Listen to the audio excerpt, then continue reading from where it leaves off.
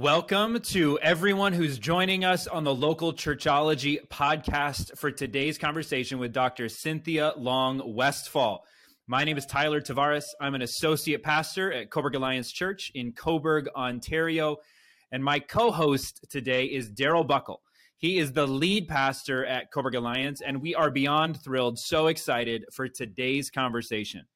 In today's conversation, we're going to explore the relationship between linguistics and biblical interpretation, along with four key texts that are usually cited in the development of theologies of gender from Galatians, from 1 Corinthians, and from 1 Peter. Our guest and our subject matter expert, Cynthia Long Westfall, is an associate professor of New Testament at McMaster Divinity College in Hamilton, Ontario. She's the author of Discourse Analysis of the Letter to the Hebrews, the relationship between form and meaning, and she's the author of Paul and Gender, Reclaiming the Apostles' Vision for Men and Women in Christ. She's one of the general editors for the third edition of the book, Discovering Biblical Equality, Biblical, Theological, Cultural, and Practical Perspectives. And she served as, and Cindy, if you could explain this for me again, as you've been a part of, you're on the editorial board for the Common English Bible, and then you were involved in producing one of the translations for one of the texts. Is that right? Yeah, I was the associate Greek editor, so I actually ended up editing the Pauline epistles and a couple of other things. And I was the first translator for the book of Hebrews, as well as third Maccabees. Cool. Okay. Yes. Well, very nice. We'll have a really important question to kind of kick things off, Cindy. And my question is, what if you had a snack food that you could go to right now, what would it be? Hummus with scoops. With scoops, right? Nice. Has to be scoops. That's a good answer. Yes, hummus with scoops. I like that. My son is a huge hummus fan. He's a year old.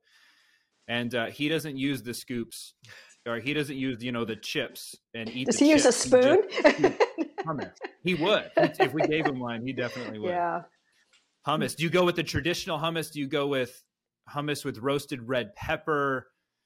What's your go-to there? Well, I first of all, it's got to be homemade because I don't like preservative. Yeah. That preservative taste, yuck. It ruins it. So homemade hummus, but for dietary purposes, I will often leave out the tahini. And so I've just that basic, but a lot garlic. Man, there has to be garlic. Good garlic. Yeah. No. Yes. Well, we're on the same page on that one. What about you, Daryl? Yeah, what's your go-to? Yeah, I'm kind of a mixed nuts guy when I'm not behaving Smarties. Oh, yeah. Oh, yeah. Oh, that's a good choice. Yeah. That's a good choice. We have in our pantry right now, we were given, we have a little bag of those, those acai berries and blueberries, and they have chocolate. They're like chocolate coated. I can't stop eating those. And so the bag that we had in our house, it just did not last long. It was too good. That's a go-to for me if we have them. Well, that's it's great to hear, Cindy, that you love hummus. We all, I think, here present certainly love hummus. And so I'd love to hear a little bit more from kind of a personal side of things as we dig into this really important conversation that we're going to have today. I want to ask if you can start by sharing some of your personal and some of your professional journey when it comes to this conversation around gender in the church. Okay. Well, first of all, I want to start with saying I was raised in a non-Christian home that was fairly dysfunctional. We had an issue of mental illness and addictions. And so when I was 14, I came to faith, I think, as out of need. I really needed a change. I needed to have something different in my life. And so that was in the 1960s. It was part of the Jesus movement. But I soon joined a fundamentalist church, which was a really life-giving experience for me, actually. I really latched on to the authority of Scripture and the transformative power of Scripture. And so I just devoured Scripture. And I thought that was the thing that was going to transform me and that was going to change me. And it was good. It did. It saved my life and preserved me for ultimate salvation as well. So I believe that Scripture is supposed to impact us now pragmatically. It's supposed to change our lives. And I've never stopped having this commitment in my life. I love the passage in Deuteronomy 32:46. These words are your life. And that's kind of almost my life verse, I'd say. Yeah. So I would just, as I was poring over Scripture, reading it late into the night, and paying attention to every sermon, taking notes, every class that I took. I even got people to teach me on the Trinity on dates, if I remember right. So, that must have been a drag. But I completely accepted the restrictions on women. I just wanted to learn what I was supposed to do, be who I was called to be, and obey Scripture. But as I continued in my journey, I started to experience a dissonance and confusion and conflict between, my application of Scripture and how the feedback I was getting. I didn't seem to be doing it right. And my response to that was to double down and study harder and learn more. And you might gather I'm an extrovert, and I'm going to talk. So I study Scripture and I talk about it everywhere, in the home, on the road, in class. I'm going to talk. It didn't seem very authoritative to me. And I'm also a critical thinker. I think that was part of growing up in my family, and that had been my super power for survival. So it took a long time for me to realize that these were the things that were actually part of the problem. I remember a woman who was an egalitarian saying to me, "Cindy, you say you're a complementarian, but you don't act like it." And I'm like, what? What? I just didn't get it. I thought, intuitive and straightforward, and it'd be in the mode spiritually. What could be wrong? And so this kind of put me on a slow trajectory of looking at Scripture and looking at the Scriptures and how they were being used to restrict women, actually call them down in their personalities, gifting and calling, and saying, is this right? 22 years after I came to faith, after Bible school, seminary, full-time campus ministry, marriage, children, homeschooling, being deeply involved in an inner city ministry, urban ministry, I finally changed my mind. 1989, I know exactly when it was. And I had no intention of changing my behavior. I wasn't going to change anything I was doing, but I just came to the position of this is correct. That's what my study is about. What's correct, what's not correct. And so that seemed to be that. I got involved in an egalitarian support group, Christians for Biblical Equality. But that led me to two experiences in which I had a clear call to go on for a PhD. And it was, to me, unmistakable, like a clarion bell, that this was going to happen. And so as I pursued that, my mentors actually told me to distance myself from my egalitarian support group, and definitely do not publish or do not do work, do not present papers on women in ministry or on these passages, because they said it would undermine my credibility in any other topic. And at first I actually did this. I said, okay, off the table. And it was a really great move, I think, because I became involved in applying linguistics to the Greek and doing discourse analysis of the New Testament, and really, really delving into the book of Hebrews and becoming known for that. And I picked up some wonderful tools that I constantly use. I mean, not just in all my Bible study and all my understanding of Scripture. But then after a time, my PhD supervisor, Stan Porter, asked me to write the book, Paul and Gender, for a series that he was editing. And I couldn't see refusing. I mean, at that point, well, that's an opportunity. That's a door I'm going to walk through. And I also, though, meanwhile, could not refuse, when I was teaching a class, could not refuse equipping women for ministry, with working with them on these key passages and supporting them in their calling, by what I was convinced was biblical teaching. And to put it briefly, say in 1989, I was convinced that the complementarian interpretation of key passages was implausible. But my interpretation of those key passages really evolved as I worked to understand them in the context for writing this book. I mean, but I took my sweet time to write this book. I took about 10 years and really, really tried to dot every I and cross every T that I could in terms of trying to be faithful to the text.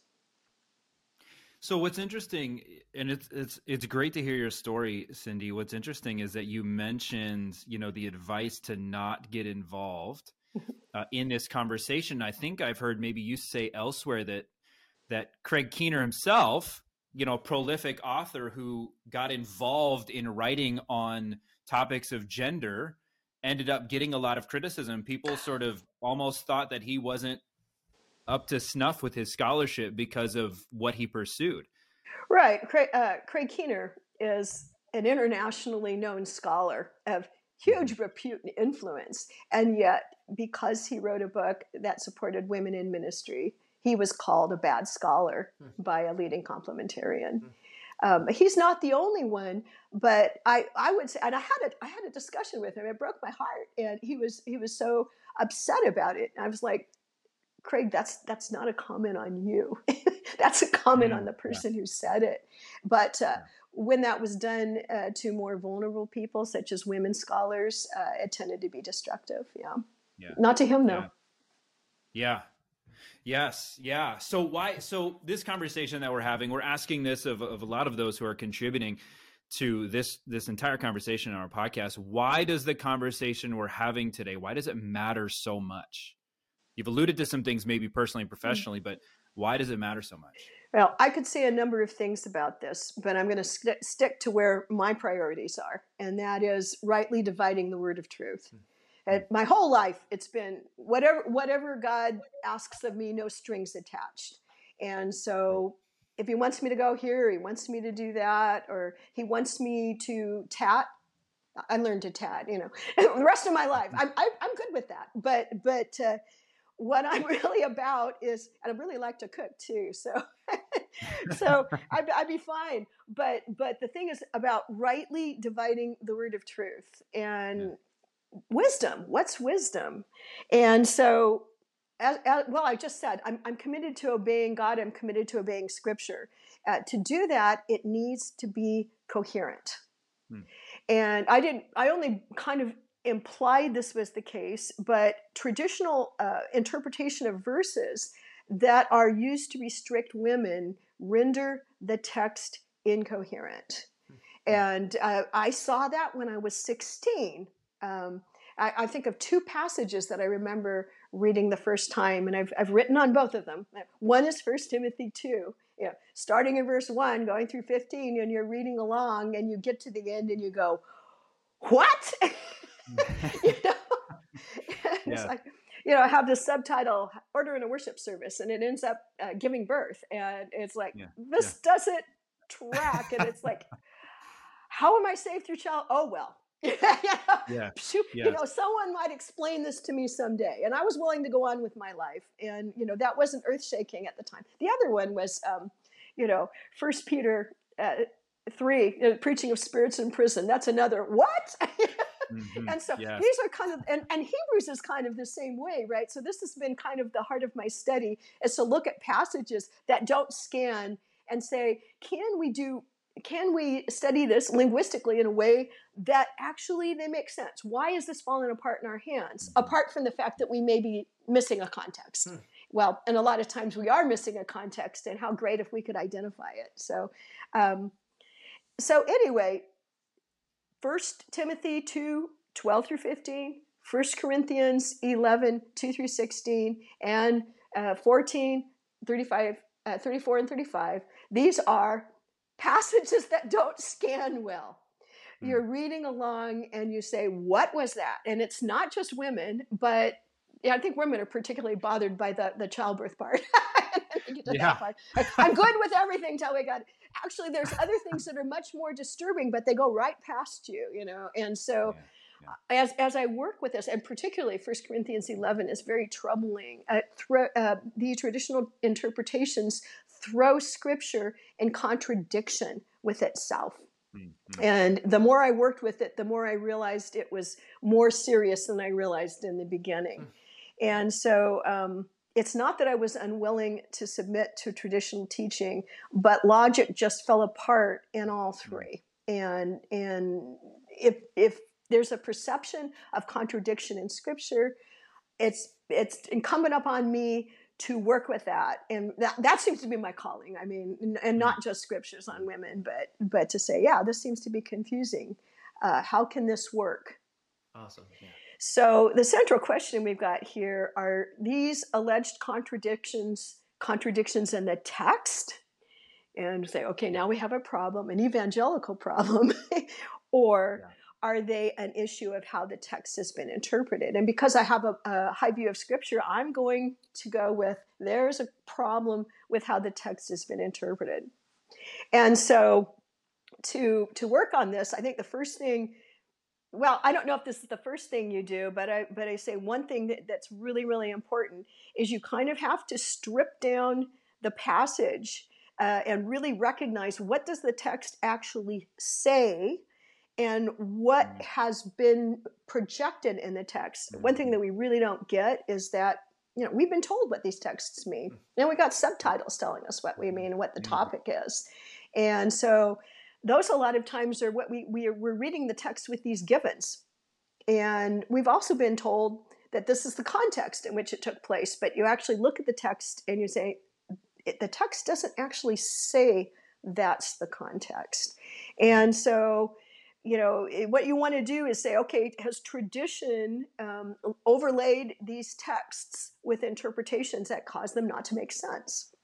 Yeah. And so you want to strip it down. You mean like that? So you mean like in 1 Timothy, in instructions on worship, and all of a sudden we're talking about childbirth. That's what you mean by that. Some of the ways we're told to interpret are like, wait a second, that doesn't fit.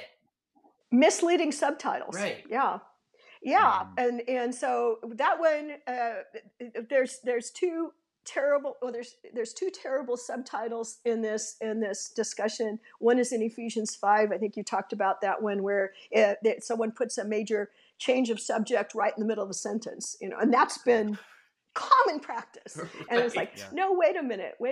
I think that the author knows how to change a subject. If he wants to change a subject, I think maybe you're missing the topic. And the same's the case in 1 Timothy 2. Where do you get this is about instructions on worship?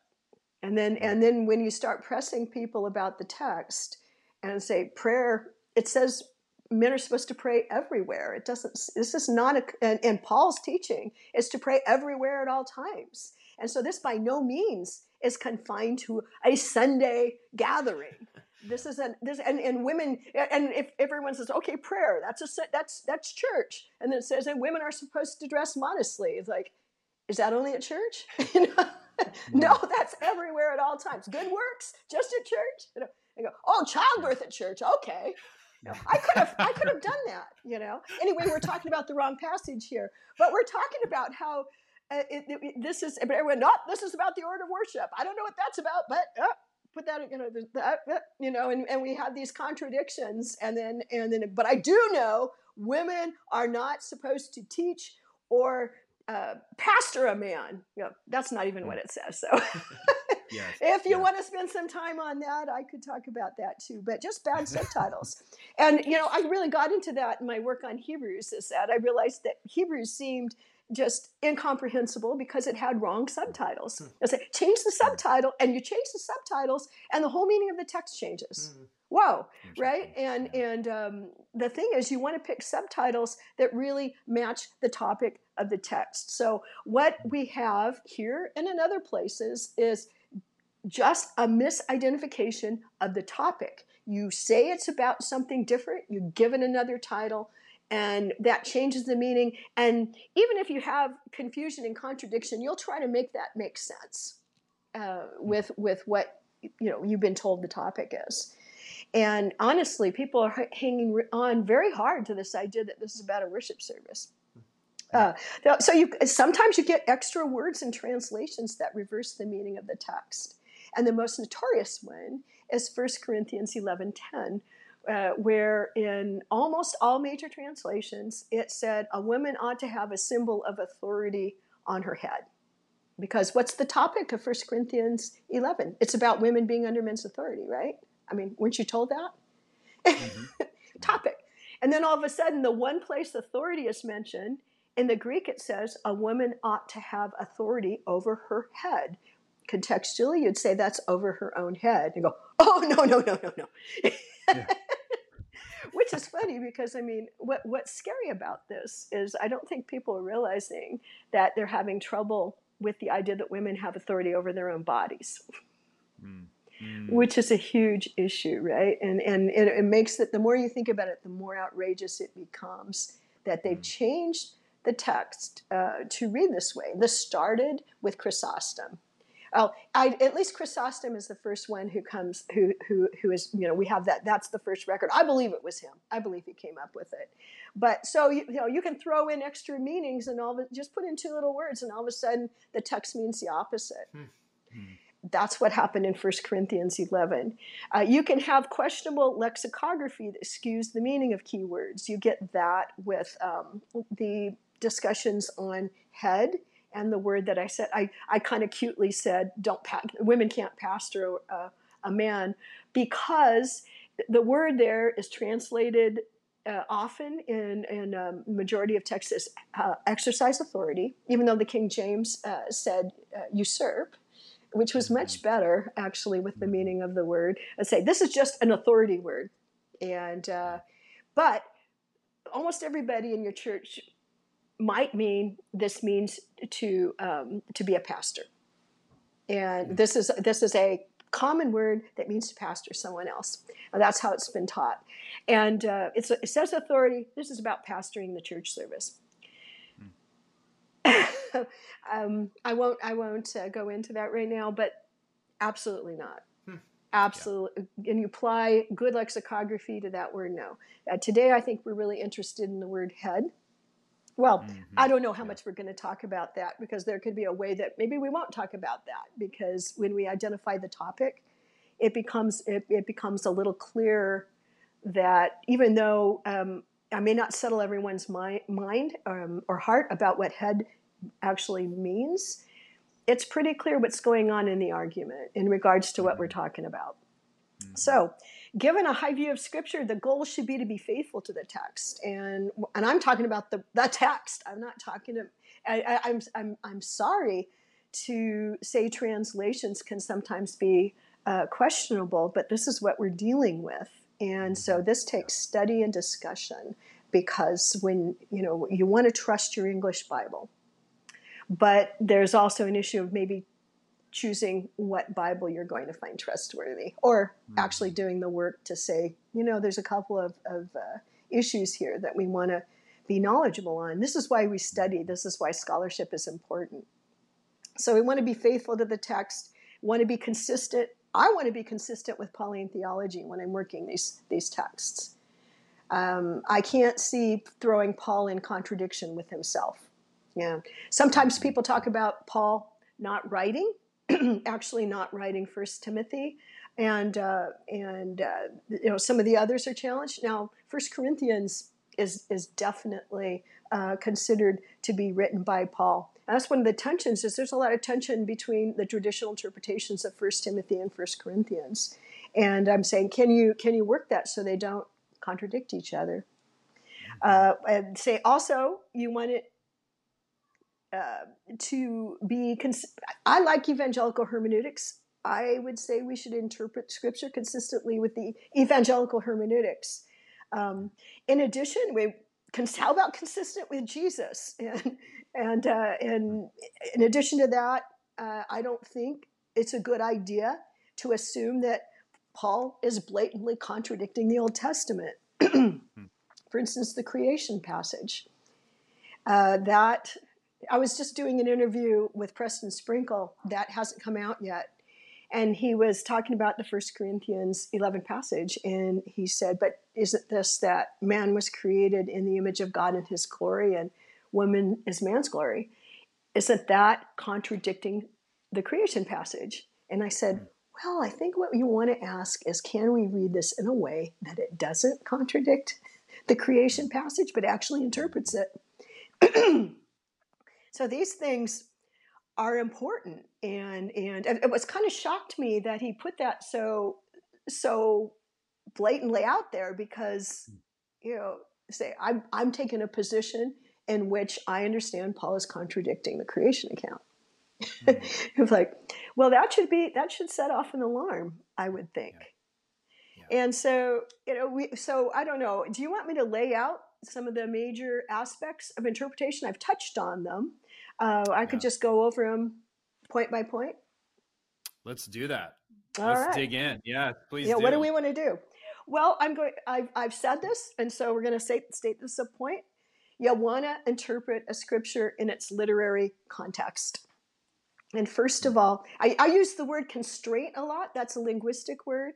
That the context constrains the text. This is most true for the text in which something occurs. This is very important in 1 Corinthians. And it's to say, how does the line of reasoning go? What's already been said, and how does that constrain what is said? That's going to be real important for understanding chapter 14. I mean, early on, I thought, I don't even know why we're talking about this, because it was clear that the way that the traditional interpretation was being read and the way the restrictions were coming down were contradicting the things that had been said before.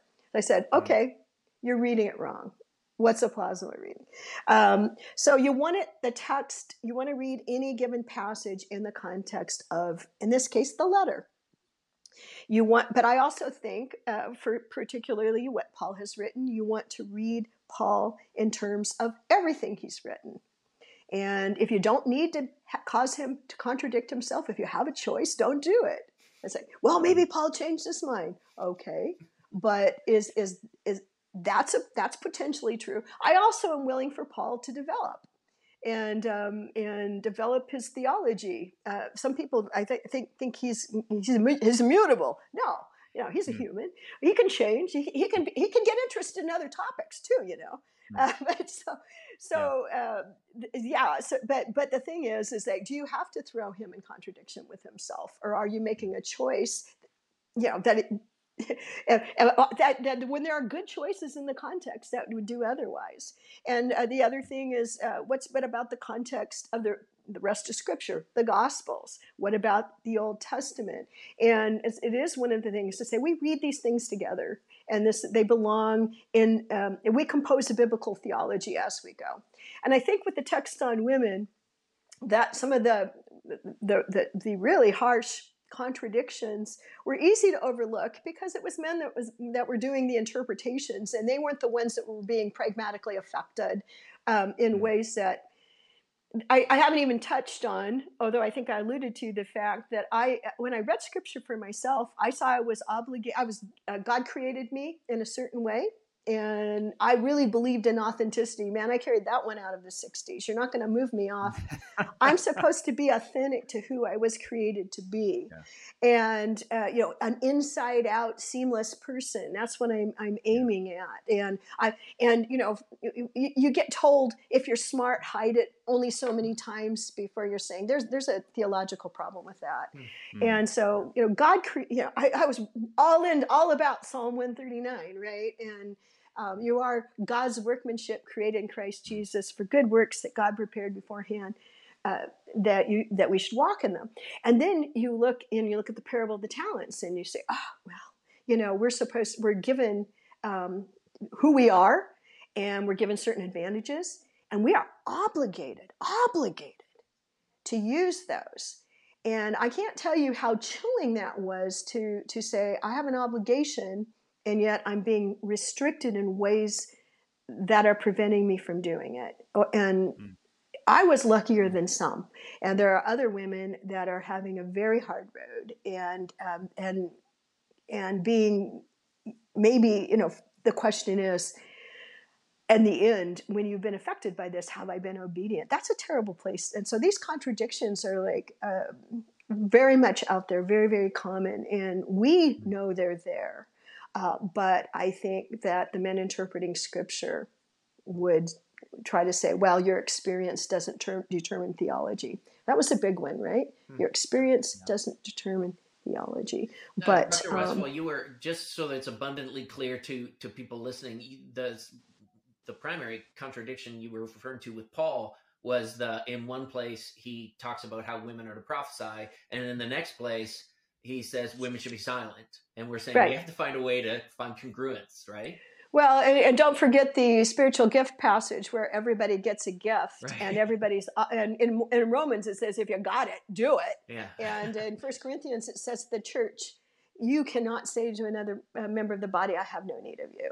Right. And everybody's got one. Most of the ones listed are verbal. Yes, that. But I'm talking about there's a bigger context of contradiction in trying to be obedient, both in the Pauline texts and in the Gospels, particularly, that women, and I'm not saying all women, but I would say probably women with certain gifting have probably been more painfully aware of. And I don't blame people for not seeing some of the contradictions. I think some of them they glossed over knowledgeably. Yeah. But anyway, the other thing is who's writing this letter? And this is a part of linguistics, is we talk about, there's every piece of literature or every writing or communication, there's tenor there. Who's talking to whom? And that affects things. And so we've got quite a bit of information on Paul, so you recognize who Paul is and what he's doing and what he usually is doing as much as possible. So you place the letters in the narrative of his life. And each of these passages has a chronology that's relevant. And each of those letters are embedded in relationships between individuals and groups that have a background with Paul, with the exception of Roman Colossians, but he has a connection with them. All of these individuals and groups have certain connections with them, and you read them in those contexts. What's he saying to whom?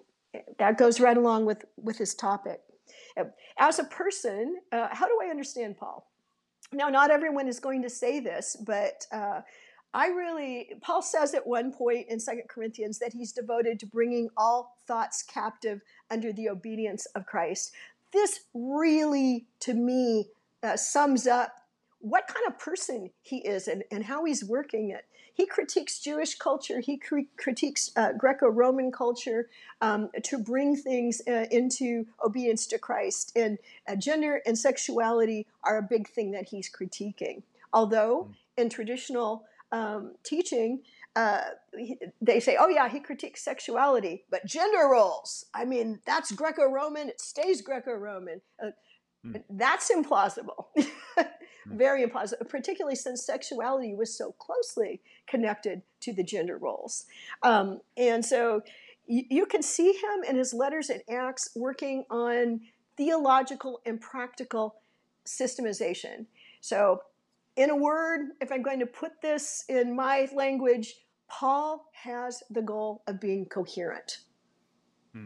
That's what he's saying. I'm trying to be coherent. And now that we, for instance, have said that Gentiles no longer have to be Gentile males have to be circumcised to be the members of the church, what changes? And in Galatians, he just hammers this thing out. It out, and by the end, that culture's changed, church practices have changed, and authority structure has changed because there are no longer Jews nor Greeks or Jews or Gentiles when you're baptized into Christ. And said, no, this isn't just about salvation. This changes relationships. This changes the culture of the church. And he's going to work that out. He's going to communicate it and try to persuade people. So his letters are also what we call task theology, and they're written to certain groups or individuals to address particular situations and problems. And so that in 1 Corinthians, this is really obvious. He goes, about the things you wrote. And we're responding to the questions and that you wrote about. And so to understand that Paul is addressing problems and issues that are occurring should be very consistent and maybe the first thought rather than the last thought, rather than come up saying, we've got a universal principle that cancels everything out. Probably not. Especially if it's tagged as being task, where he's saying, I currently am not permitting in 1 Timothy 2. That's task theology. He actually is saying that. This is what he's doing, presumably at the present time. So, and so moving from recognizing Paul and what he's doing, which I think is a big thing, we need to understand teaching on male and female in the same way, in the same hermeneutics. And at the very least, when Paul says, all of you do this, or all of you don't do this, it needs to look pretty much the same with men as it does with women. It shouldn't be radically different.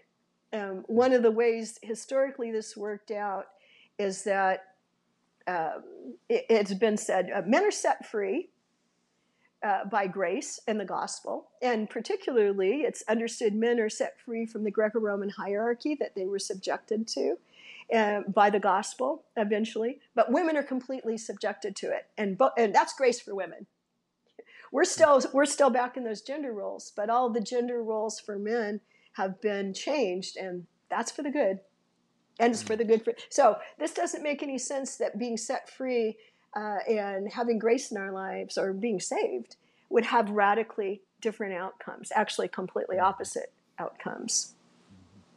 So we need to understand teachings on male and female consistently and apply them consistently. We need to understand that the Greek language and grammar is involved in a lot of these issues. And this makes it hard. And so for people who want to be really, really convinced they want to study, they're going to have to study some things about grammar, linguistics, and lexicography to understand what the issues are. And one of the main things here is that grammatical gender, which is what Greek has, is vastly different than gender in the Greek language. And so one of the fallacies, I think, that's been out there is to assume that theology is conveyed by the use of the masculine gender.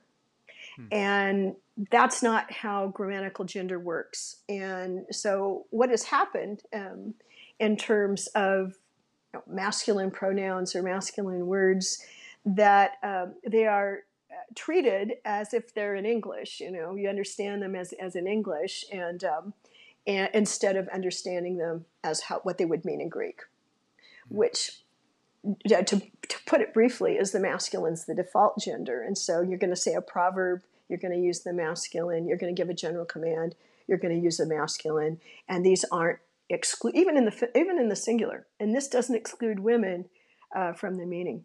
Yeah, can you give an example of that? Well, okay, I can.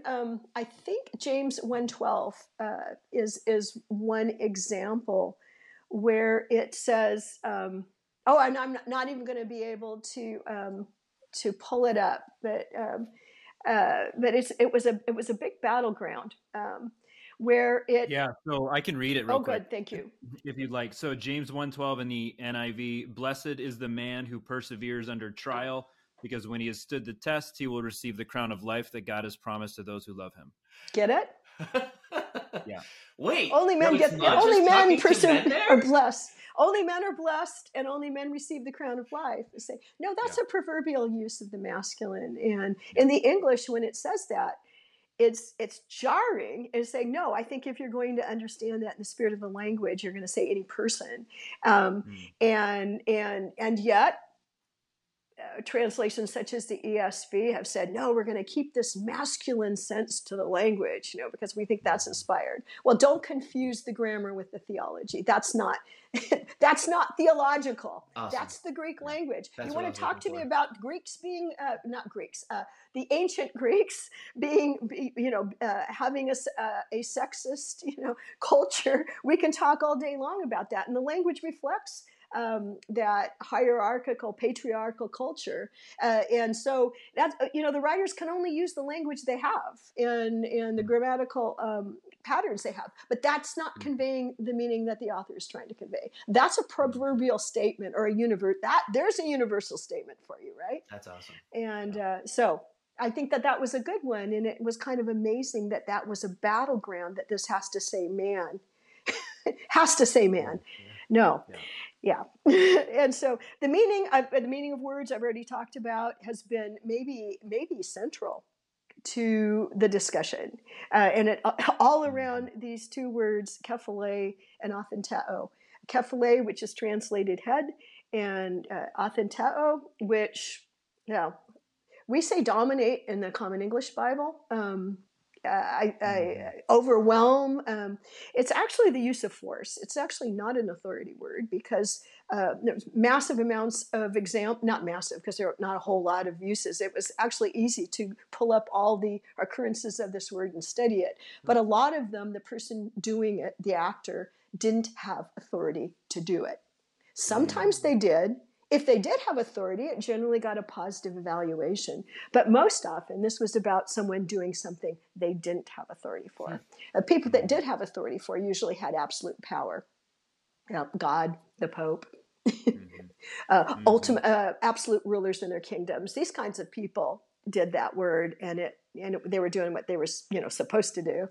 But everybody else pretty much was out of line. Executioners, when they did it, that was what they were supposed to do. So the use of force up to taking life, up to murder or execution, are kind of in that range of meaning for this word. And so abuse, abuse could be in there. But anyway, next, cultural context. We need to understand these scriptures as addressing the first century Greco-Roman cultural world and the problems and situations that occurred in that world, rather than the problems and situations that occur in our world. And so we've unconsciously tended to use Western cultural models and mental attitudes to interpret that Protestant interpretation as a whole have read into the text. And we want to sort that out and say, we're getting better tools to be able to sort this out and say, okay, we've been influenced by certain Western values, such as Western individualism or something, that have caused us to miss things in the text. So what's the culture that we're addressing, as much as we can determine? And how does that help us maybe figuring out what the context might be? And then linguistics do a lot. I mean, a lot of what I've said comes right straight out of linguistics, but I think one of the interesting things about studying linguistics has showed me what I've already said, that when you change the context, whether you're talking about the context of situation or you're talking about what you perceive as the topic or title or something, that the meaning of the passage can radically shift. And that ends up saying, whoa, if we're missing the context, it could be much more serious than maybe we had thought it was. And so, and along with the alternative topics, and I call these frames, the situation of the text, then you've got that constraint by the context that we've already talked about. And finally, and I'm not sure how much I want to say about this last one, but yeah, I think this is really important, is that we want to recognize the role of identity and experience and interpretation. Mm-hmm. So we used to believe, when I first started studying the Bible, that if you followed the rules, that you would come up with a objective interpretation. I mean, it was. And so, and so these great male scholars who have followed the rules and came up with the interpretations had the confidence that they have there's one meaning of the text, and this is it. And recently, evangelicals as a whole have come to realize that no interpreter can be wholly objective. I think you can work at it, but you got to work at it. In the sense, you're never free from your experiences, your presuppositions, and your background, and your bias. or even your purposes in interpreting the text in the first place. And so Western biblical interpretation, traditional interpretation, has been dominated largely by men of status from the dominant culture. And it stands to reason we would need some correctives in how we read, particularly in passages about women and minorities and status. Yeah. The Galatians 3 stuff. And so we ought to attempt to read the scriptures that address women through the experiences of women and their concerns. And, well, in the case of the text we're talking about, that would be, as much as we can recover those in the first century Mediterranean world, would be great. Right? But even to invalidate women's experience as in interpreting scripture in other ways is heavily problematic. I actually don't think men understand how they're using their own experience. In Paul and Gender, I actually talk about John Piper's description of his calling, and it's a wonderful story and really experiential, and hearing God speaking to him and calling him and changing the direction of his life. But when women have said that, they've been told your experience doesn't determine theology, and then I said, I always like to say, one day a student who wasn't a great student stared at me, and I just repeated this in a conversational situation. He said, Cindy, there is no calling without experience. And I went, ah. Women have been told their experience doesn't count, and therefore they've been robbed of their calling. That's very problematic. Okay. I think that's enough to talk about our interpretive, the way we approach interpretation and why it matters. Absolutely. Heavily. And that really sets us up we're going to dig into the texts, a few of these texts that we mentioned here in just a moment. And that's, Cindy, that sets us up really well for some of the work that we're going to hear that has been done as we walk through kind of some of these texts and some of the things that we highlight. I do want to ask one question maybe before we get into those texts in particular. And that has to do with sort of how scholarship has changed over the last 30 years. And so what has developed, right? And so, and I asked that question partially because, we have maybe a key text from a complementarian background that emerged, I think it was 1991. So shortly after you made this decision to kind of at least change your mind around becoming egalitarian, was Recovering Biblical Manhood and Womanhood, produced by John Piper, Wayne Grudem. And, a lot of people have contributed to that. 30 years later, things are a little bit different in terms of some of the scholarship development. We have the book Discovering Biblical Equality, of course, which is in its third edition. There's been some development there. Can you help us understand, what has changed in 30 years that might be helpful to advancing this conversation? Yeah. And I think you're aware that some people say nothing's changed, that we reached a dead end, but actually that's manifestly not true in scholarship. In 30 years ago, egalitarian scholarship had barely broken ground. And but I would say probably the foundational issues were pretty well laid out. And we also had some good leading scholars in the area. Gordon Fee. And that was, when I found out that Gordon Fee actually believed this view, it made me much more comfortable in entertaining it, because he wrote my textbook on exegesis that I used all of our textbooks. I know, and then you find out we all use that one. What's up with that, right? Yeah. And so that made me say, well, finding out he was a Pentecostal actually helped a lot, because it's what are you prioritizing here? And he's going to prioritize things like the gifting, spiritual gifting, and the leading of the Spirit. And I go, okay, that makes sense. And I was friendly to that. I was okay with that. But anyway, Gordon Fee, Howard Marshall, the person who represented the evangelical position in Aberdeen, who many of the leading evangelical scholars have studied with. Howard Marshall is egalitarian. Ben Witherington came in early, and his doctoral work has been in, and this was like right at that point that he published about 30 years ago. Craig Keener published about 30 years ago. And Linda Belleville and Aida Spencer, I think, were publishing back then as women. But they were women who were, again, making their reputation with these verses. These men, though, they had had a lot of traction. Linda and Aida are heroes, though. And so what's happened since then? Well, there's been a maturing of hermeneutics. I think that, say before 1989, people were holding the position, but the scholarship was, as it must, lagging in terms of working through the issues. And so in the last 30 years, we've just had an exegetical showcase of evangelical historical grammatical hermeneutics. Yeah. And ranging over all the things we've talked about: literary context, historical context, lexicography, the meaning of grammar, gender and translation, that's been a big one, and the construction of a biblical theology that's coherent. But I would say that one of the biggest areas of expansion has been on socio-historical context. And that's probably made the greatest strides about how do we understand, for instance, the culture of Ephesus.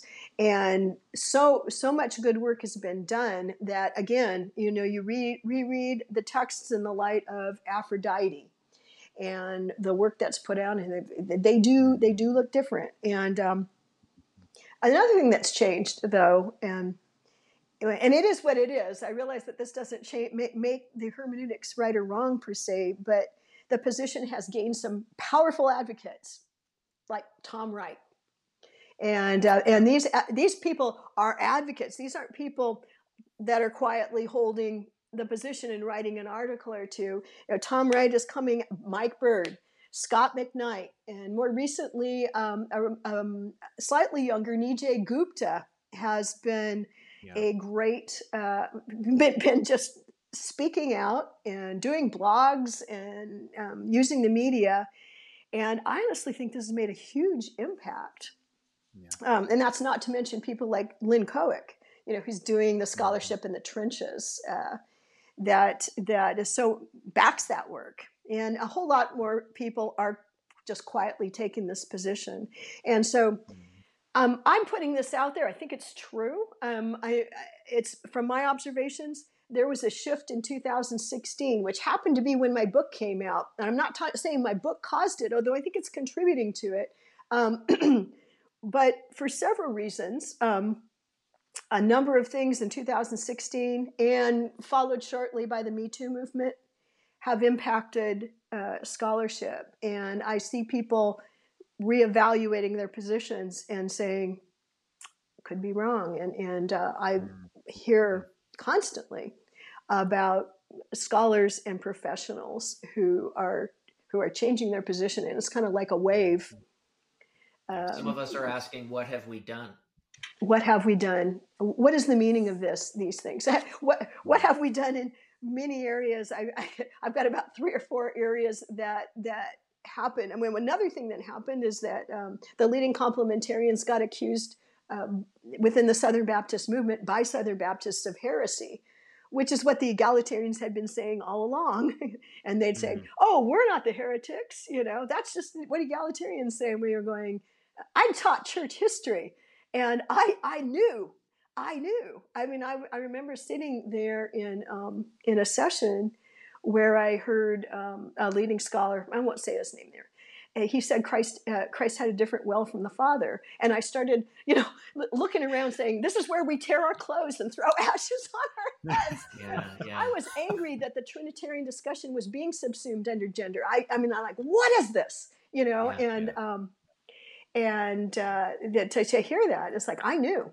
But it took a good almost 20 years for that got confronted finally by people they respected in 2016. And I think that caused a huge rethinking, saying, wait a minute, okay. And that's... I don't know if we're going to get to eternal subordination today, but yeah, we should at least name that.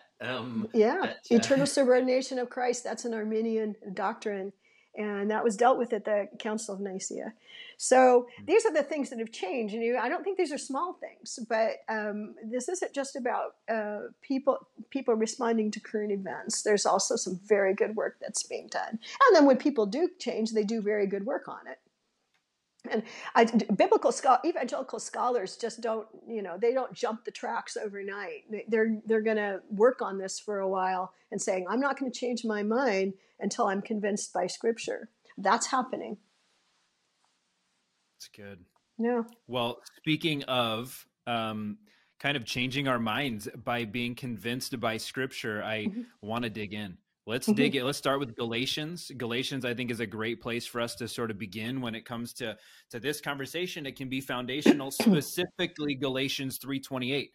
And it's been interpreted differently by folks, right? In terms of the extent to which Galatians 3:28 applies to male and female. And so can you help us unpack where Galatians 3:28 is actually meant to fit in the whole book of Galatians leading up to it? Yes. Well, so this is an issue of constraint. What's the context in which this statement occurs? And so you look at the entire argument of Galatians, and Paul is explaining in detail, as I said earlier, everything that's got to change in church practice and the relationships as a result of there being no Jew or Greek in Christ. And by the time you've worked through the whole book, you can identify, go through it, write down the things that change. What are they? There's changes in the culture of the church as a whole. The church is no longer going to be culturally Jewish. It's going to include Gentile culture in it. That is unbelievable. That is unbelievable. You're going to change your social practices. You're not going to discriminate against Gentiles in eating. And there are other social practices are to say some things you let set. You're not going to impose a religious calendar or certain religious festivals on each other. But that's going to have diversity. So social practices that are very pragmatic and work out in everyday life. And then and this is a little bit more, you say, is the authority structure changed? And I would suggest, first of all, in the letter, the authority structure changes. And then in the church as a whole, the authority structure changed. Because once you say, okay, uncircumcised men are led into the church, they come into leadership. And uncircumcised men can represent a circumcised Jesus. I don't think people realize how radical that is. And they say that when they talk about women can't represent Jesus because they're women, it's like, but I'm not sure it's a bigger thing in the Jewish mind that men who are uncircumcised represent a circumcised Jew. That was big. And it was a huge change. So leadership, now you have uncircumcised men in leadership, but Paul's leadership himself, if you read what he writes about leadership and how he writes about the other leaders, you see him receiving a call to apostleship on the basis of his mission to the Gentiles, which has this content. And so now he's placing himself as an equal with the 12. Whoops. That there is a big change in the authority structure, and he's standing. And as church history worked out, you can see that this became the dominant. That the authority of the Gentiles became dominant, and it changed here. So to say no, nothing changes in 328. Well, we have this context where there's a seismic shift. That he's going through in detail. And then right in the middle of this seismic shift discussion, that's where we get he's saying the same goes for slave and free and male and female. What applies to Jew and Gentile applies to slave and free and male and female. And I can't see how you read it any other way. That's what you would call constraint. You don't say, oh, no, now all of a sudden we're just talking about baptism, and that has nothing to do with anything we're talking about here. No, that's the very thing that he said. You're baptized. It's not about circumcision. It's about baptism. And that is where your identity lies. And there are no competing identities with it, either in the way you perceive yourself or in the way people perceive you among the people of God. And so so this is what I'm saying. This is theological and practical systemization. He's doing it for us in the Jew and Gentile issue, in its homework to do it in the slave and free and male and female, slave or free, male and female, to be exact with the text. So to limit it is to go against the context and the constraint that the whole argument is making. Oh, and I wanted to say there's a companion verse in 1 Corinthians 12 where he says the same thing, only leaves out male and female. There's no, I can't remember if it says Jew or Greek or it says Jew or Gentile, slave or free, in regards to the gifts. He says, you're all baptized by one Spirit, and there's no Jew or Gentile, slave or free. And so you don't say, I don't have need of you. So they're practical outworking in another passage of a parallel text. So to say, no, this is just limited to salvation. Well, it's not in 1 Corinthians 12, demonstrably. Yeah. And I don't think it would be. Specifically about Galatians. I've had people say this to me. No, Galatians is only talking about access to salvation. It's only a salvific thing. It doesn't have social implications or authority implications. I have heard that from some people in past contexts. Yeah. Well, that is the stand, and so a lot of people are taking their stand on this verse on both camps. And if I can use that word, that sounds sad, but we're talking about people who are in a variety of places, and so to just say we're all polarized maybe isn't fair, but to say yes, in this passage there's been these two stands, and the egalitarians have said this sets everyone free in society. And it's like, no, it doesn't. So they're both wrong in my view, because it's not that I'm very much in favor of us working in our culture to bring it into conformity with the kingdom of God. Thy kingdom come, thy will be done. Mm-hmm. But this passage is about what you do in the church. And Paul was not taking on the whole Greco-Roman culture and freeing slaves and being an egalitarian for women. He was saying, this is what we're doing in the church for these reasons. It's good. So is there, and maybe this is sort of unfair because you've just unpacked this, but is there a 1 or 2 sentence summary of Galatians 3:20, especially as it relates to, gender? Yeah.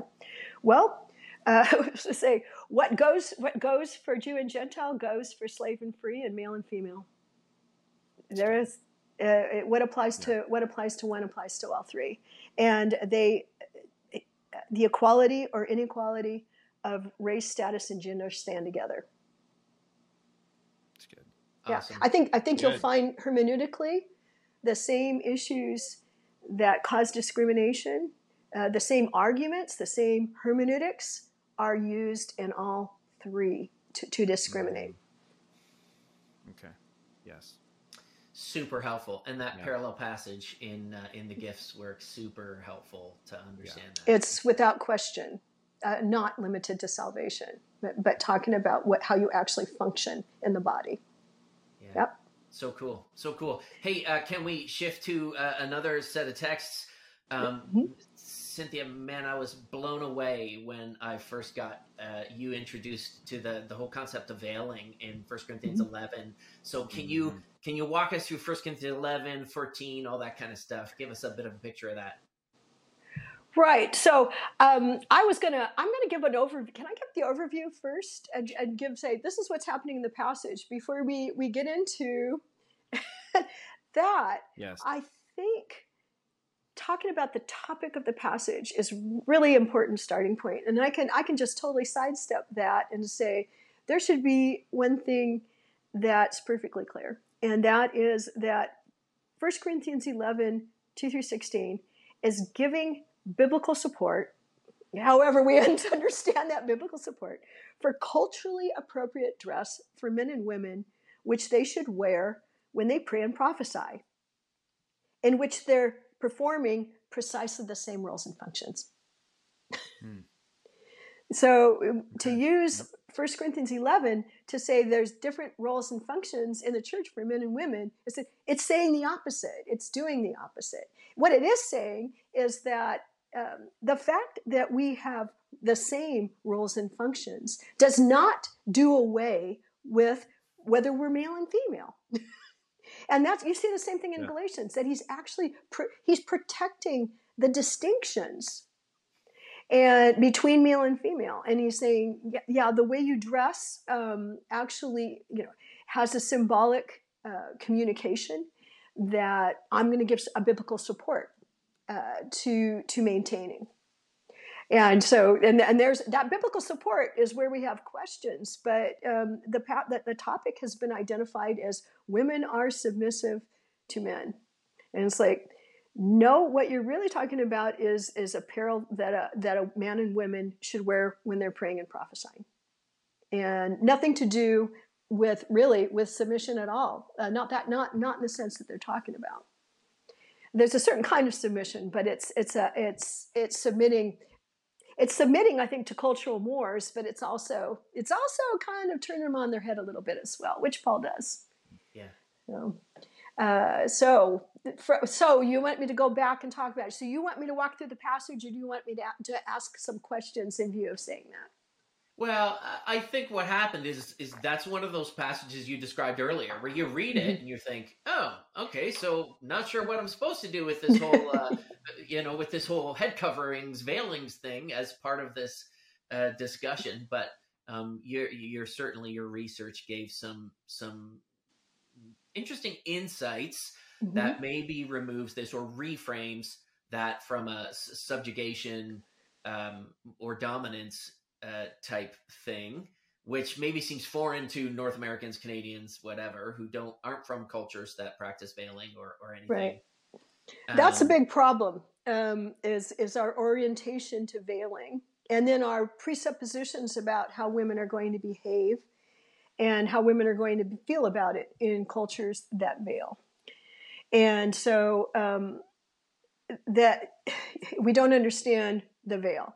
And we think, I really honestly think a lot of male scholars have been influenced by the bra burning in the 60s, and they see, that things like the feminist women's lib movement and the things that women did is this is how women are, so women are going to be throwing off their veils, and then they see male writers complaining about women doing things like removing their veils, and they go, see, see. See, and so I would say that when you actually study veiling, and there are a couple of really good works out there in veiling, and actually some there's even feminism in Islam that are studying veiling and the history of veiling, and it all kind of is on this trajectory that there's a similarity. And as one of my missionary friends who's in Turkey right now says, Cindy, most of the world has veiled. It's the exception that women have not veiled. And I want you to know that in the first century, there wasn't a Western culture that was unveiled. That wasn't, it wasn't an option out there to say, yeah, there could be a life where we didn't have this symbol, and so. Men had their reason. Men regulated veiling. They had their reasons, and they had their theology, and yes, it was incredibly patriarchal. And so that's uncomfortable because it's generally said the way men we're looking at head coverings, and maybe I should say I'm using the word veiling for a vast variety of things, and I probably should just say head covering to be less confusing, because we're just talking about placing something on the head, and it could have various styles. And it's you're saying in the general theology, it should cover the hair, but sometimes it could be symbolic, and that the hair was. So Paul says the hair is the woman's glory. This very much reflects not only the culture of the time, it reflects what people still say. I could tell you stories. I don't think we have time, but stories in Africa. My mother came out in her glory. Never saw my mother's head covered, but when there was when there was an event, she would come out in her glory, take off her head covering, And I'm like, well, this is exactly what it's about, is to say a hair is a women's glory. And so in the cultures that veil, and I'm not necessarily saying this about Nigeria, but in the Mediterranean world and other cultures, it's like, yeah, it's their glory and they should cover it up because it's dangerous. And so, yes, is that patriarchal? It's very uncomfortable for people for some people to actually either accept or support that Paul would be buying into such a patriarchal practice. That's one of our problems. It's to say, is Paul supporting an oppressive patriarchal practice? But the other side of it is that for women, it was wearing this head covering was a symbol of status, of honor, and respect, and it protected you from being sexually harassed. And you weren't wearing it necessarily because your husband, your authority told you to, or it's a relationship with him. It was the culture that was telling you to do it. It wasn't about submission to the husband. It was submission to the culture. I mean, we have many stories about where husbands told their wives to remove their veils or to remove their head coverings or to come out of harem when she wasn't supposed to. Vashti, for instance. So what did Vashti do? No. I will not. And so we have a big history of women saying, no, I will not remove my veil. I won't. And and there's far more stories about women being forced to remove their veils than women rebelling against veiling. I mean, but we have women that are, that have been influenced by Western culture that won't veil in some of the cultures that veil. And that's understandable. That's not what's going on here. So for a woman wanted to veil. A woman wanted to veil. She wanted to, as a rule. Now there were exceptions, but they were exceptions, and so. But it's the idea. Do you want to be sexually abused or not? Yeah, maybe there's a myth that women want to be sexually abused and treated as sex objects. But what Paul is saying here is he's saying, you know what? When a woman is functioning in these roles in the church of leader, I'd say prophecy is a leadership role. I'm leading in prayer. I'd say praying at all that she shouldn't be looking like she's soliciting. And what's interesting about this is that there had to have been women who weren't allowed to veil that were present in the church.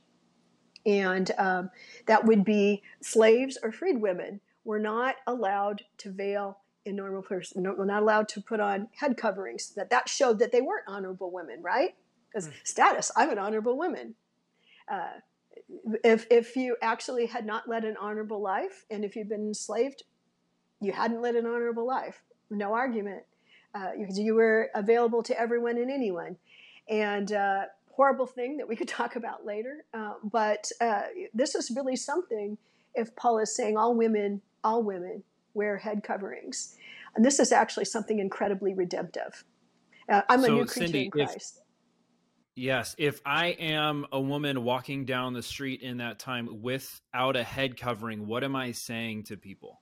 You're saying you're sexually available, or at least you could be assaulted and you couldn't do anything about it. So wearing a head covering is a protective mechanism even? Oh, yeah. Yes, very much so. Yeah. It's also, though, your modesty. I mean, it was, you can't, for the women, this was part of covering up, of not being naked. And so even today, this has always been the case. When someone rips off a woman's head covering, it's like pulling her clothes off, pulling the rest of her clothes off. It's exposing her to shame, which is what Paul says, Paul is saying women are exposed to shame. And so one of the things about this passage is that I'm saying women would want to veil, particularly in Corinth. If I were in Corinth in that house church, yeah, I'd want to veil.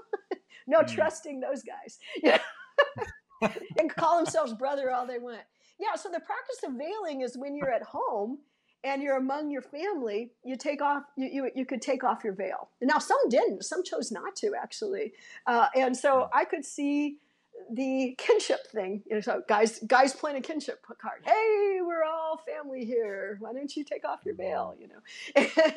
And you saying no, I'm not going to be doing that here. And that being the issue.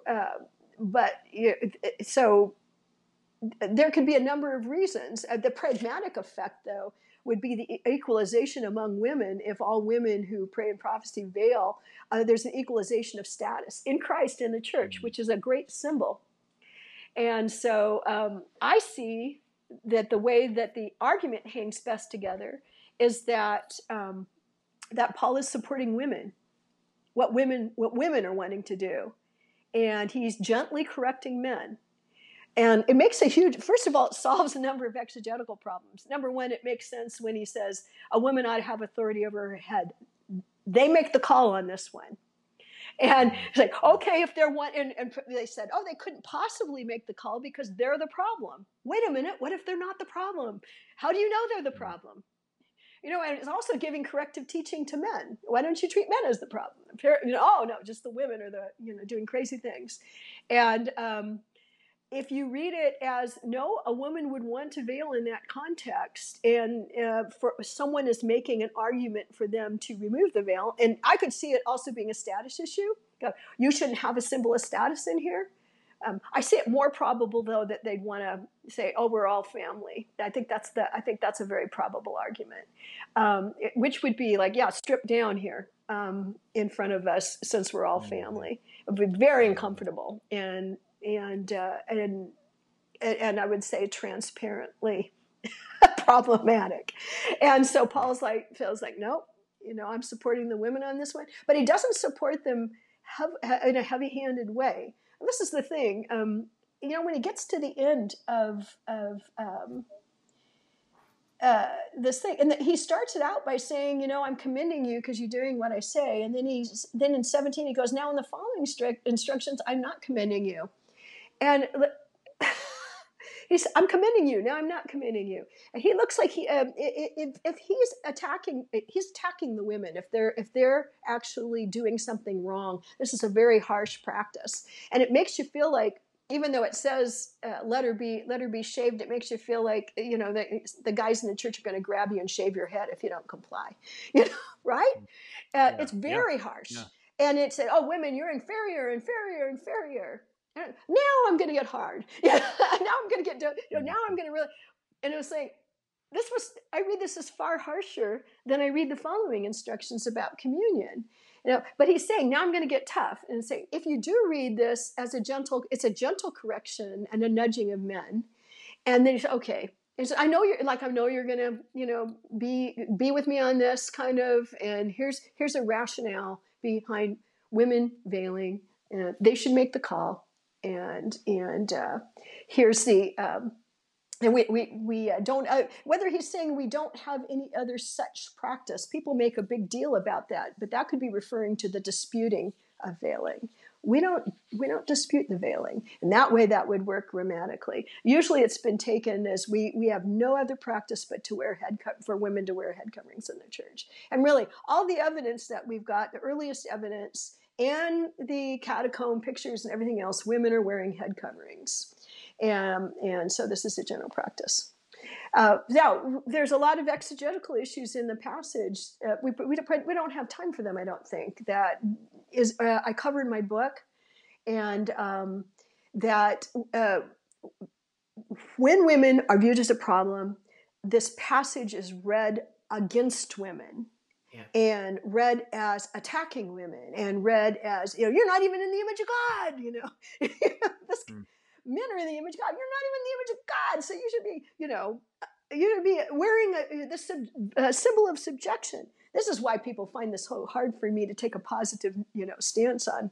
No, you can feel good about veiling, It's like, but what I'm going to say this kind of flippantly. I don't care. I think this is the reflection of what was, and we've got to deal with it. And I think it's a very good example of how you work within the culture, even with a symbol like this, and even this can be redemptive in Christ.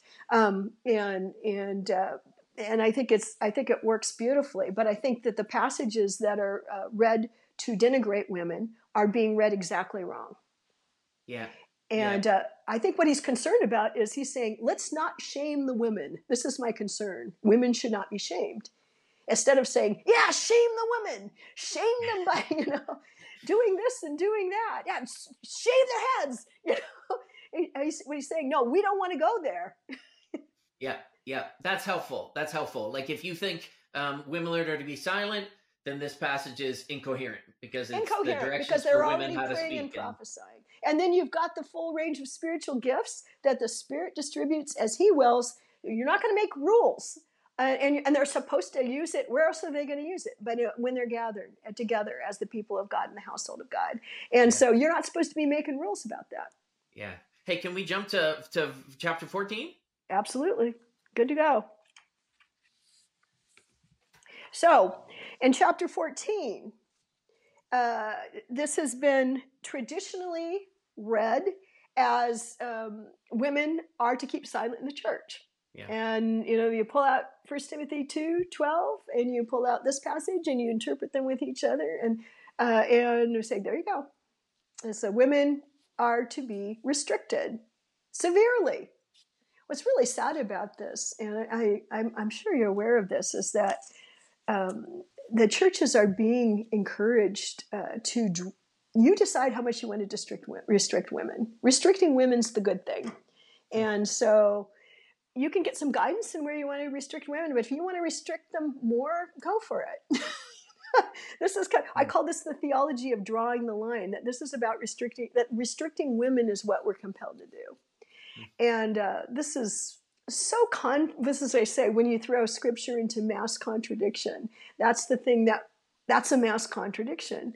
And so this is a passage that looks like it's telling the church to silence women. And so what can we say about that? Well, first of all, we can say we've been reading passages about women operating in the same roles and function as men specifically. We see that all believers are called to exercise their gifts, and the church is not to restrict their exercise of gifts.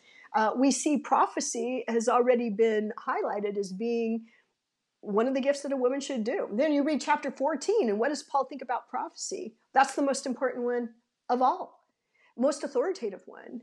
He'd rather everybody prophesy, and that's important. And he even has this very cute scenario where a stranger walks in, and everybody, including women, prophesy, and he falls down to his knees. They confront him, and he falls down to his knees and say, "Oh, God's among you," which is really different than what people say women are allowed to do in the church. I mean, he's visualizing prophecy as this confrontation, and as well as everything else that it's, prophecy can be many things, and it's very authoritative, and he pictures it as being authoritative. And he's saying, yeah, women do that, they just got to cover their heads.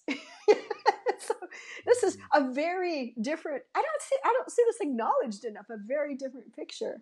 And so what's going on here as well, in 1 Corinthians, so just as briefly, 1 Corinthians 14, 26 through 39, what's the topic?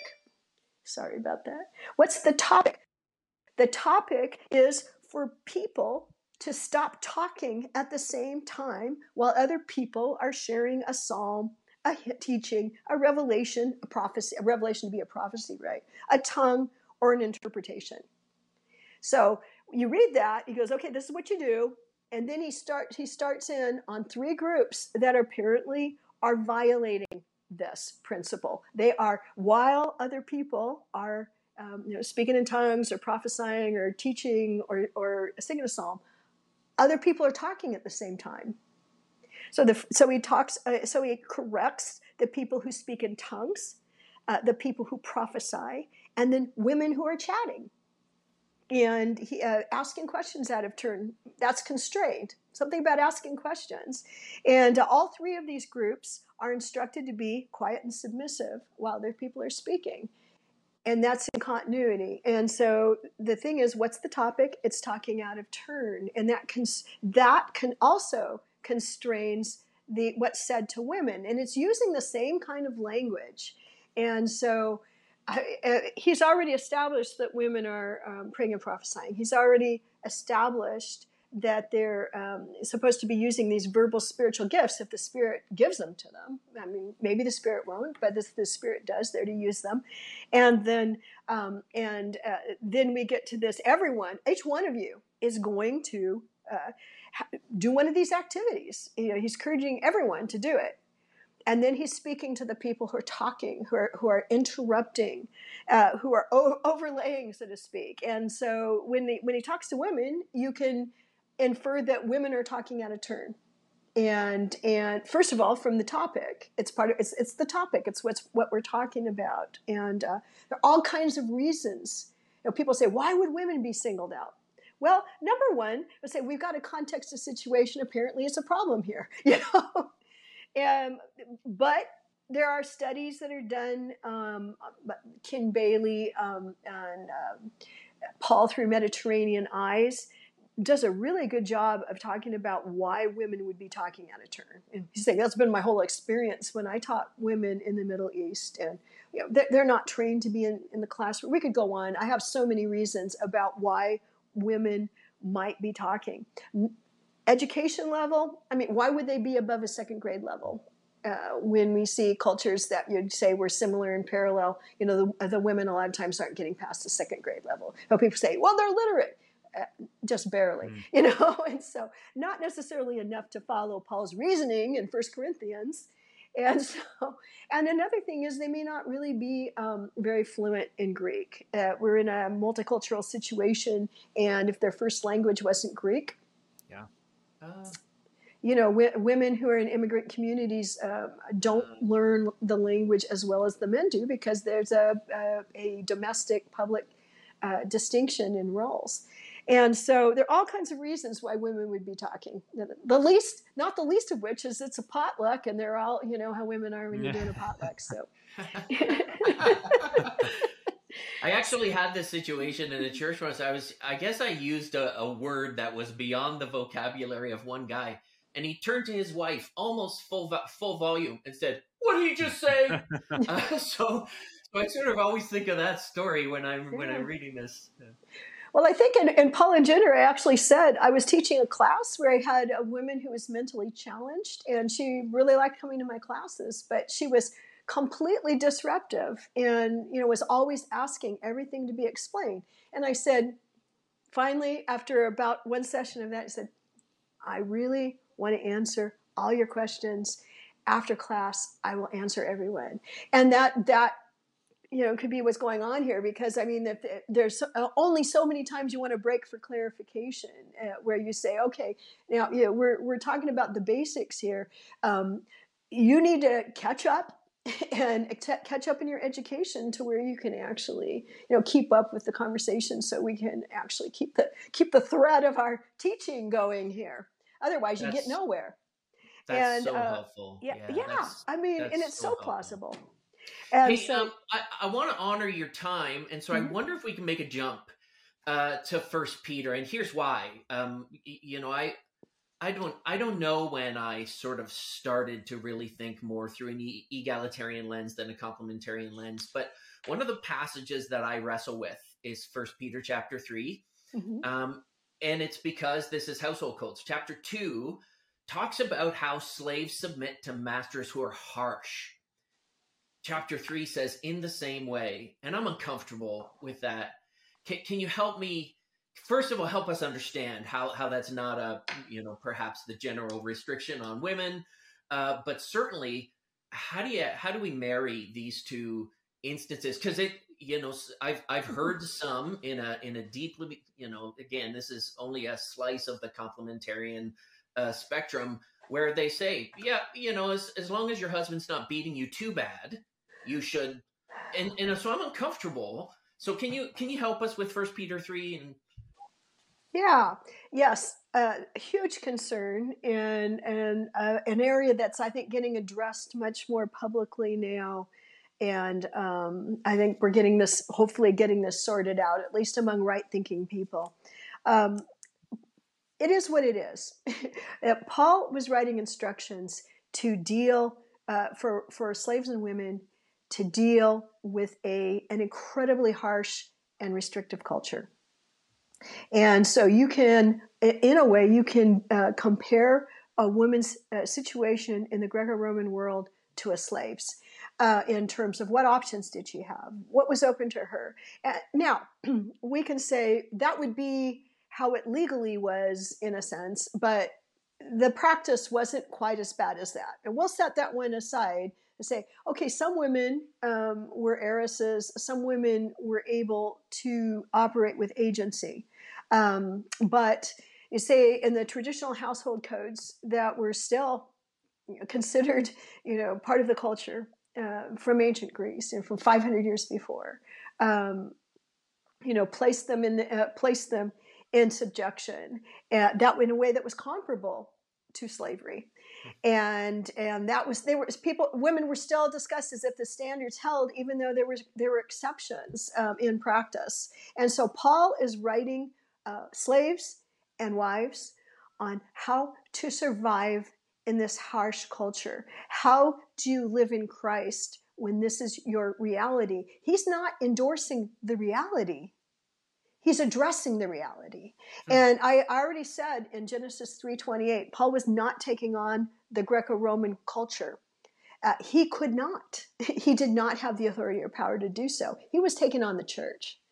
And one thing the Greco-Roman household, I think people want to say when there's commands given for the household, that this is a Christian household, but this is actually not addressing as the default men and women in the household initially. Now he does address husbands and their Christian husbands and their treatments of wives, but when he's talking to wives, he's talking about wives who are embedded in a harsh hierarchical system.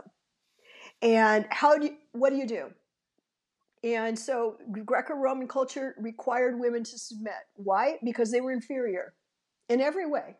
You read what's written, and it's incredible what they wrote about the nature and abilities of women. Women were simply inferior. They were deformed men.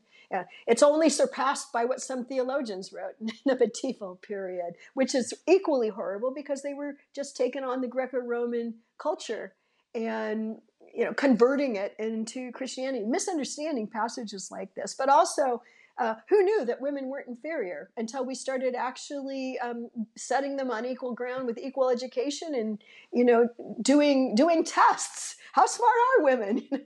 Oh, who knew? And in some ways, women are stronger than men statistically. That's now. This was then. Women were unquestionably inferior, and they were ideally to have no choice or agency except in domestic matters, in which they could be overruled, but they were ideally not overruled. At least they had authority and agency in domestic matters, but really no choice or agency in regards to their husbands. So it could be a harsh life. So what's happening here? I love this passage. I've always loved this passage. I've loved it as a complementarian. I love it as an egalitarian. Peter is equipping women to use submission as a mission and opportunity for evangelism. And now it's about agency, strategy, and equality. Because in the end, he says, oh, and you husbands, she's equal, right? By the way, right? At the end of the passage. And 1 Peter 3:7. And so what's funny about this passage, it's kind of, that you see this in Titus 2, Titus 2:2 also, where he's talking about, everybody stay in your lane, older women, younger men, older men. It starts with older men, right? But he's telling everybody to stay in their cultural lane. And saying, is that reinforcing, saying, yeah, we just adopt these codes? No, this is every single one. The reason is so that the gospel is not brought into disrepute. So the gospel will shine through in these roles that the society has imposed on you.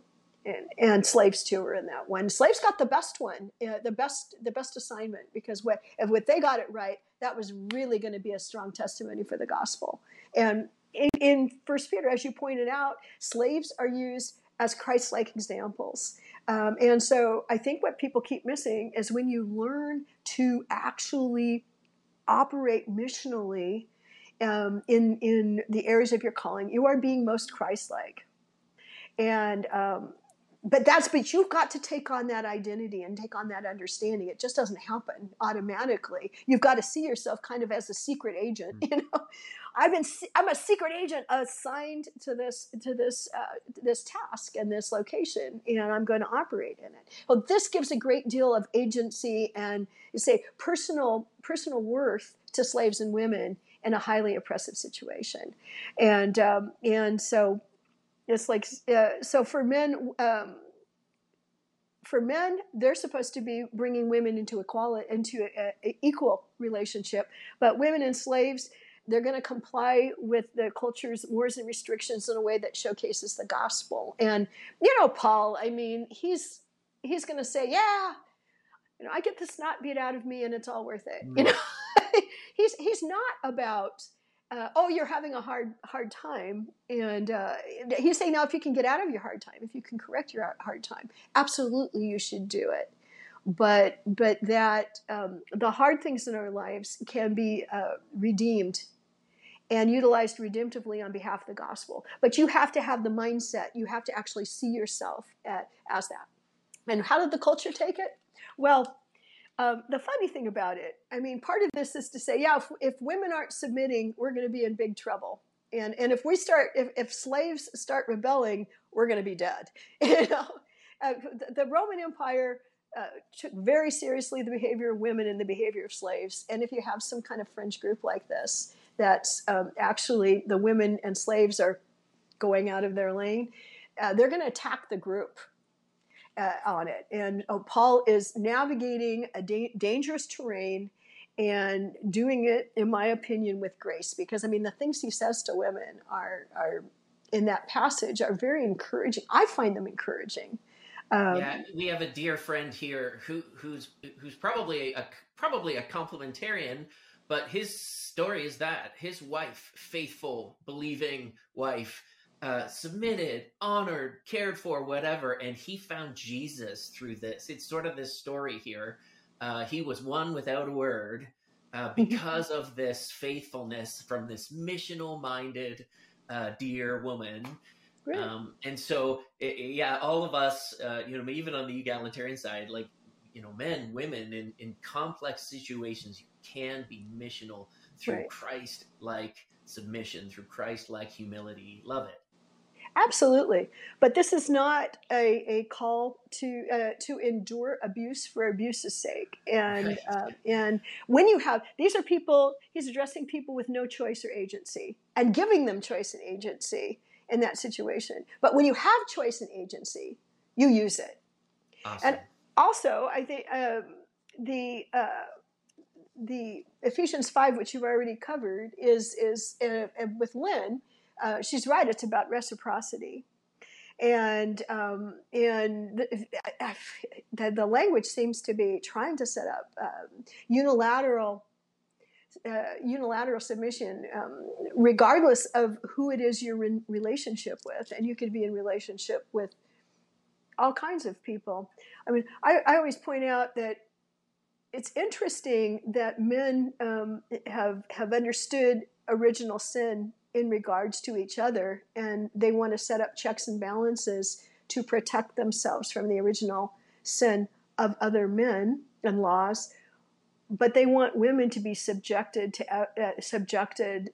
the very men that they're protecting themselves against without qualification. And it's like, that is one of the things that we're talking about. There's something very wrong with that, especially when they're protecting the authority of someone who's not treating their wife as Christ treats the church, not loving her and caring for her.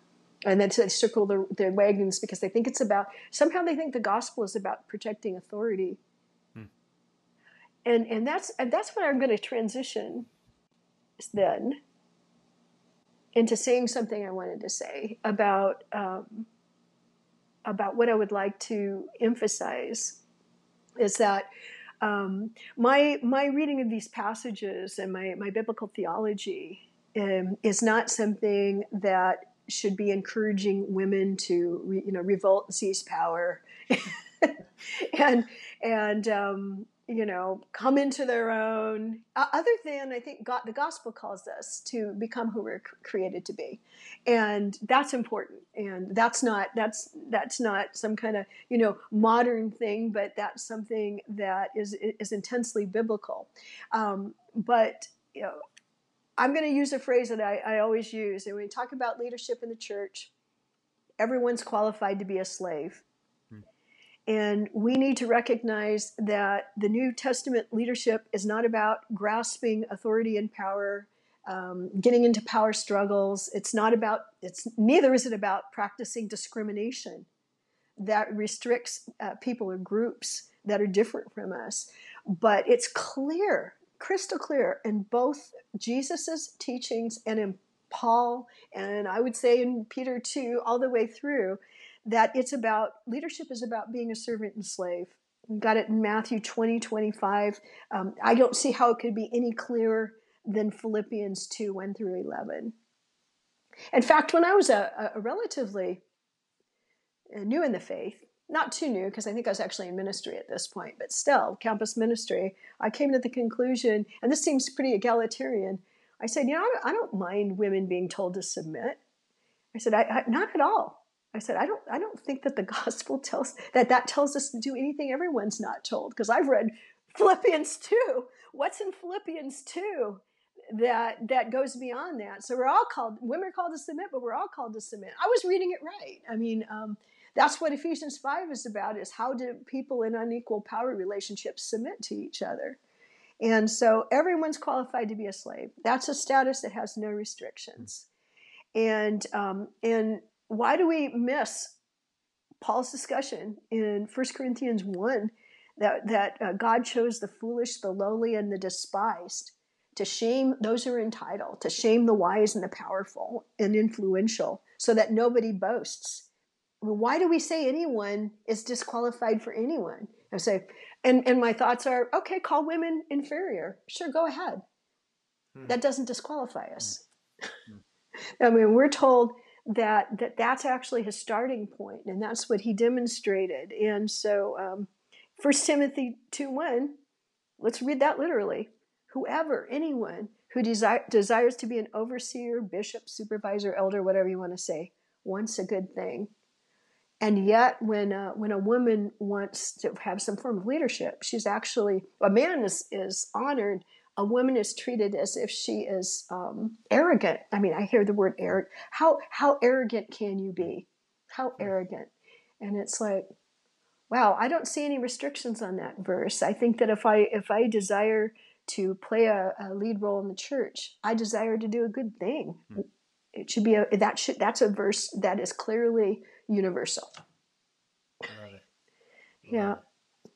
So the real question is who's got the character, gifts, ability, desire, and opportunity, and who meets the needs of the church?